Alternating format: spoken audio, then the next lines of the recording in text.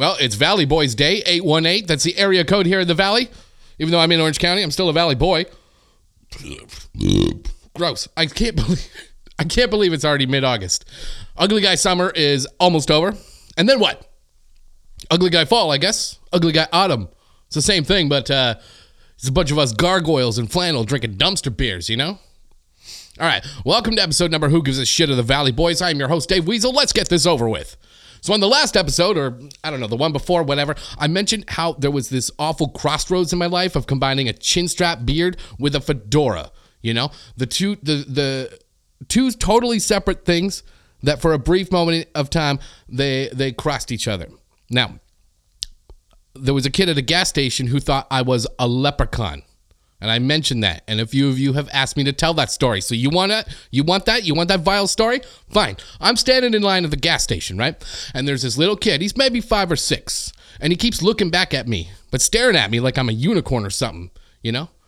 But instead, he thinks I'm a leprechaun, as it turns out. Yeah, a real live leprechaun. And I'm just there, in my fedora, in my chin strap beard, trying to buy my stuff, feeling a little bit like a circus act. And this kid, he just keeps turning around and look at me. And it's not an innocent look, all right? It's like he keeps thinking I'm going to whip out a pot of gold and dance a jig or something. And I can hear him. He starts telling his mom. He goes, "Hey, Mom, there's a leprechaun behind us." And I'm just there like, okay, that's cool. And the mom, she tries to shush him. And this kid, he's relentless. He's like a dog with a bone. He's not letting go. He goes, Mom, seriously, look, there's a leprechaun. And he's kind of shouting it at this point. And I laugh because what else are you going to do? It's funny.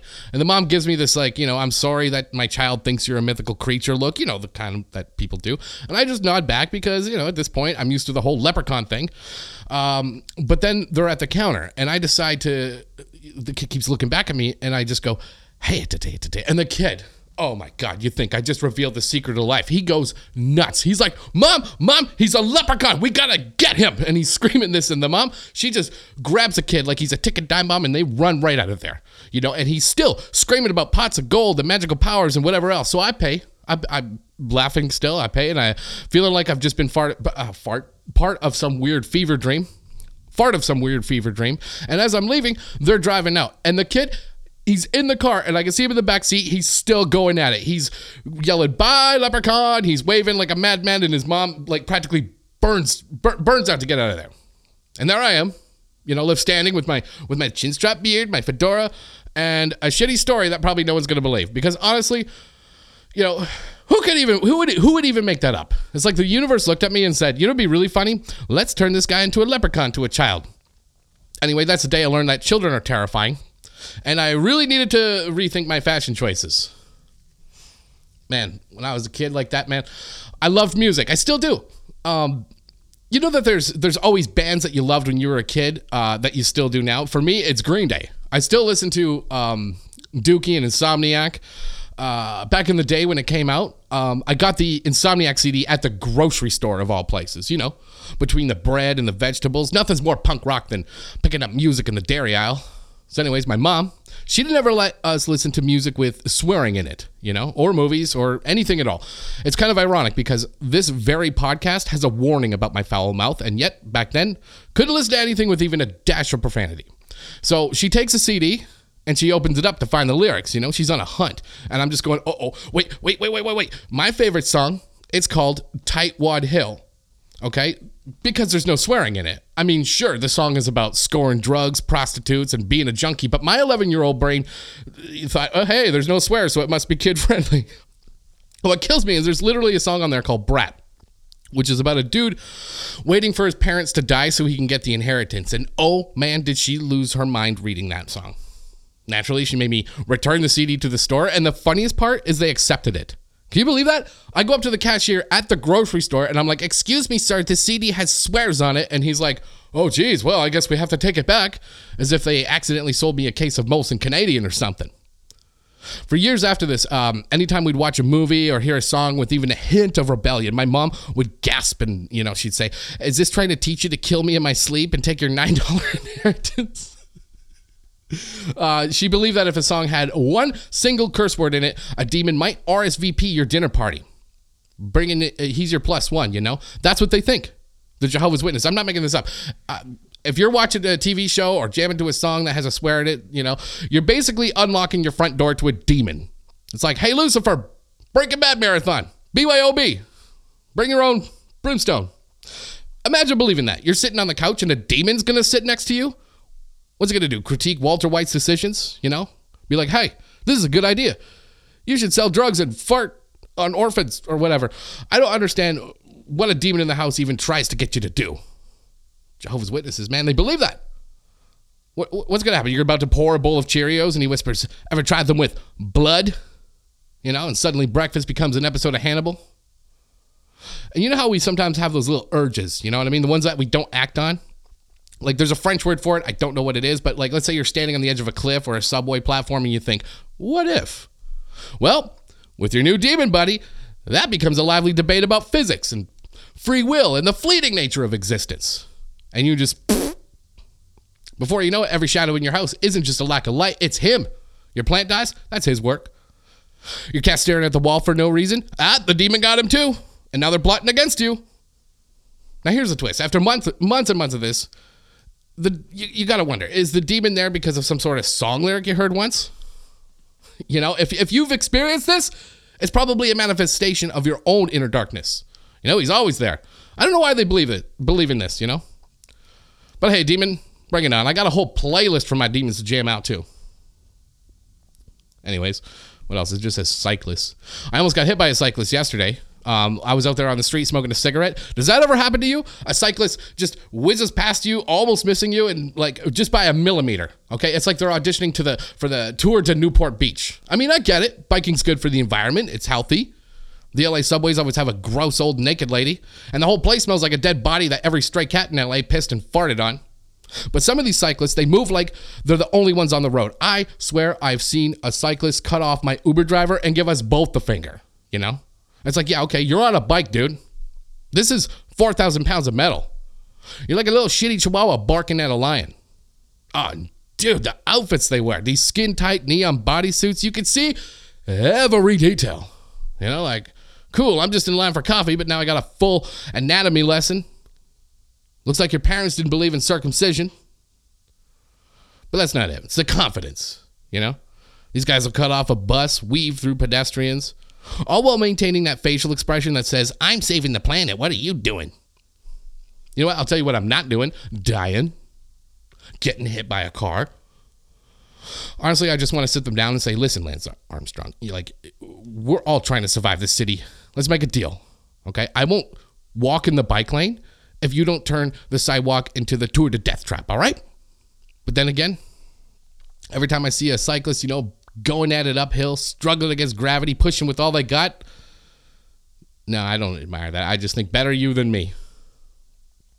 They got those superstitions too, I got a friend who's very superstitious, and he's the type of person that, he keeps making the wrong choices, and he wonders, why, oh, why does this keep happening to me? I keep making risky, impulsive decisions, but it's everybody else's fault. That's a red flag, by the way. I love this guy, but for the most part, you don't want to be with people that are like that, where they keep blaming everybody else for getting burned, but they won't stop putting their hand on the stove, okay? We talked all about horoscopes before, the type of people that attracts. It's funny, when they find out I personally don't believe in that at all, and I kind of secretly judge people who do, or at least question their decision-making, they make a point to try to prove to me that there's a scientific merit to a horoscope.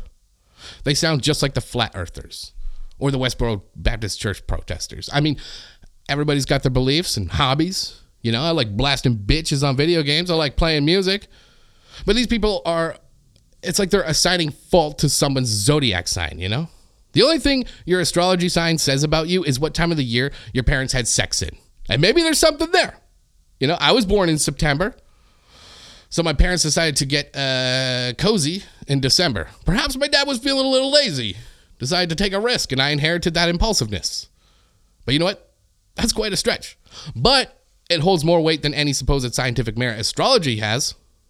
But also, I don't really consider myself impulsive, so that's a bit of a moot point. If you've ever made a major life decision that didn't pan out, because a horoscope told you that, and it keeps happening time and time and time again, I don't just question your judgment. I think you should go to the hospital. Oh, A tarot card told you should move in with the person you've only known for a month? It's just like if your erection lasts more than 4 hours taking Viagra, go to the hospital. You make regular appointments with a psychic who's trying to help you with your financial recklessness, hospital. And maybe an accountant. So it's back to school season, huh? It's that time when your kids suddenly remember they need to eat 3 meals a day, and somehow you've got to figure that out along with everything else. I remember being a kid and school lunches were something like a mystery meat sandwich with a side of dread. Now you've got this option. It's called Every Plate. And I've got to tell you, it's America's best value meal kit. It's not messing around. Every Plate is 25% cheaper than going to the grocery store. No hidden fees, no nonsense. And that pre-portioned ingredients, it's like they looked into the soul of every parent who has ever tried to measure out spaghetti and said, hey, we got this. You cook once, you eat twice with their new dinner to lunch dishes. You won't feel like you're just eating leftovers. It's something crafted, like sweet soy chicken tacos for dinner, then chicken stir fry for lunch. It's just smart.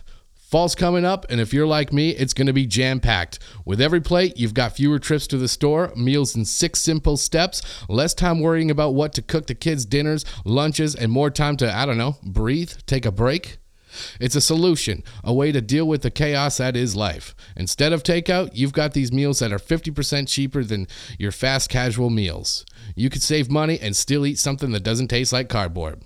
And I guess we've got to care about the planet, right? Every Plate sure does. They're offsetting 100% of their delivery emissions, and their meals have a 31% lower carbon footprint. That's like eating, but without all the guilt knowing that it's destroying the planet. Plus, the packaging is curbside recyclable in most areas of the U.S., so you're not just throwing things away, you're being responsible. There's variety, too. 26 different recipes every week. You're not just stuck eating the same thing over and over until you question all your life choices. And they've got all sorts of extras, sides, lunches, snacks, desserts. It's a little bit of everything. It's like life, but less confusing and more delicious. Now here's the thing. At first, I thought meal kits were just another way to spend money, but Every Plate, it's got a lower price point. I found that I could get the same quality food without breaking the bank. I've saved money and time, cooked all alone, cooked with friends, enjoyed different recipes, and hey, it's not a miracle. It's just a decent option when you're tired and you want to try something that doesn't suck. So here's what you can do. Get started with Every Plate for just $1.49 per meal by going to everyplate.com/podcast and entering code 49valleyboys. That's everyplate.com/podcast and entering code 49valleyboys. I don't know, man. Blasted bitches in video games. Man, I've been playing that shit since kindergarten. The original Super Mario Brothers. Do you remember those? The OG Nintendo? They had cheat codes, okay? They were so sacred, you'd find one and you're suddenly the Da Vinci of video games. You're holding this piece of paper. You're just thinking, with this code, I will become a god of ghosts and goblins. And these codes were never simple. They were like press A to win. Now it was like a rhythm game mixed with a complex algebra equation. Up, down, down, left, right, B, A, start. And if you messed up, the game wouldn't be like, nice try, champ. It would just freeze. And you'd have to blow into the cartridge like it's a harmonica. But now, kids today, they just Google the cheat codes, how to beat Mega Man. It's like asking a magician how he did his trick. And he's like, sure, kid. Here's a pamphlet with a detailed explanation with pictures. Googling a cheat code, that's too easy. It's like reading the last page of a mystery novel first. In the good old Nintendo days, cheat codes were something you earned. You'd hear a rumor, like an urban legend. Hey, did you know that there's a secret cheat code passed down from the ancient gamer monks in the 8-bit temple? Press these buttons and your character gets a top hat. But don't tell anyone. Now everything's online, the mystery's gone. Cheat codes have been replaced with in-game purchases. Of course, it was all bullshit, though, those, the top hat ones. Link never had a top hat. Mario never had a sword. These are all lies I just told my brother to get him because I wanted to watch him try and get it. God, what a dick. But you know what? Why learn a secret code when you could just buy success with your mom's credit card? Just don't tell her. Or level 10 will cost you your allowance. Man, I miss those Nintendo days. Again, that was all before Google. Cheat codes were whispered like forbidden spells, And your friend's basement was a secret gamer dojo. Not in a creepy way. I should Google how to recapture my lost youth. There's no cheat code for that, though. There's no cheat code for anything that's good for you. That's the thing. You ever notice how everything in life that is awesome is bad for you? And they keep changing what's bad for you? It's like, just when you find out there's something that you love, there's a scientist in a lab coat waiting around the corner to ruin it. Take red meat. It's amazing, right? You bite into it and you hear the choirs sing, but then they go back and forth. Now it's bad for you again. Not just bad, but like leading a rebellion against your arteries bad. Next, they're going to have warning labels at Safeway, and it's just a pamphlet on funeral planning. Bacon and eggs used to be breakfast. Now it's a dare. By a demon you brought in the house by watching a Wes Craven movie. Butter's now a political statement, and people have those cheat days. It's like you see your candy stash every other weekend like a divorced dad. And even vegetables can be bad. Now, eat your spinach and you'll be strong like Popeye. That's what we always thought. But now it's, oh, by the way, spinach might give you kidney stones. Thanks to that one-eyed bitch Popeye. They give mixed signals about coffee too. One day it's good for you, the next it's not. I just picture my cup of coffee looking at me and saying, I don't know what I want from this relationship either. What's next? Breathing. Oh, you breathe, do you?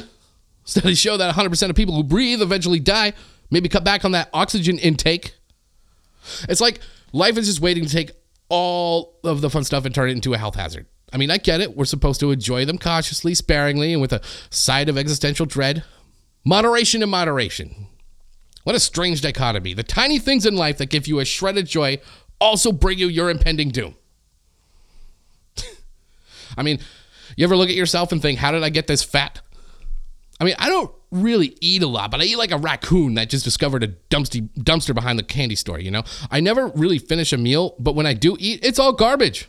It's like I'm personally on a mission to find the worst things to put in my body. I've got a stash of M&Ms by the bed. And it's not even because I'm obsessed with them. It just feels like I'm planning to build a monument to my bad decisions. Oh, and cheese? I love cheese, I think I'm single-handedly keeping the dairy industry in business. You can get a McChicken with cheese. Who asks for that?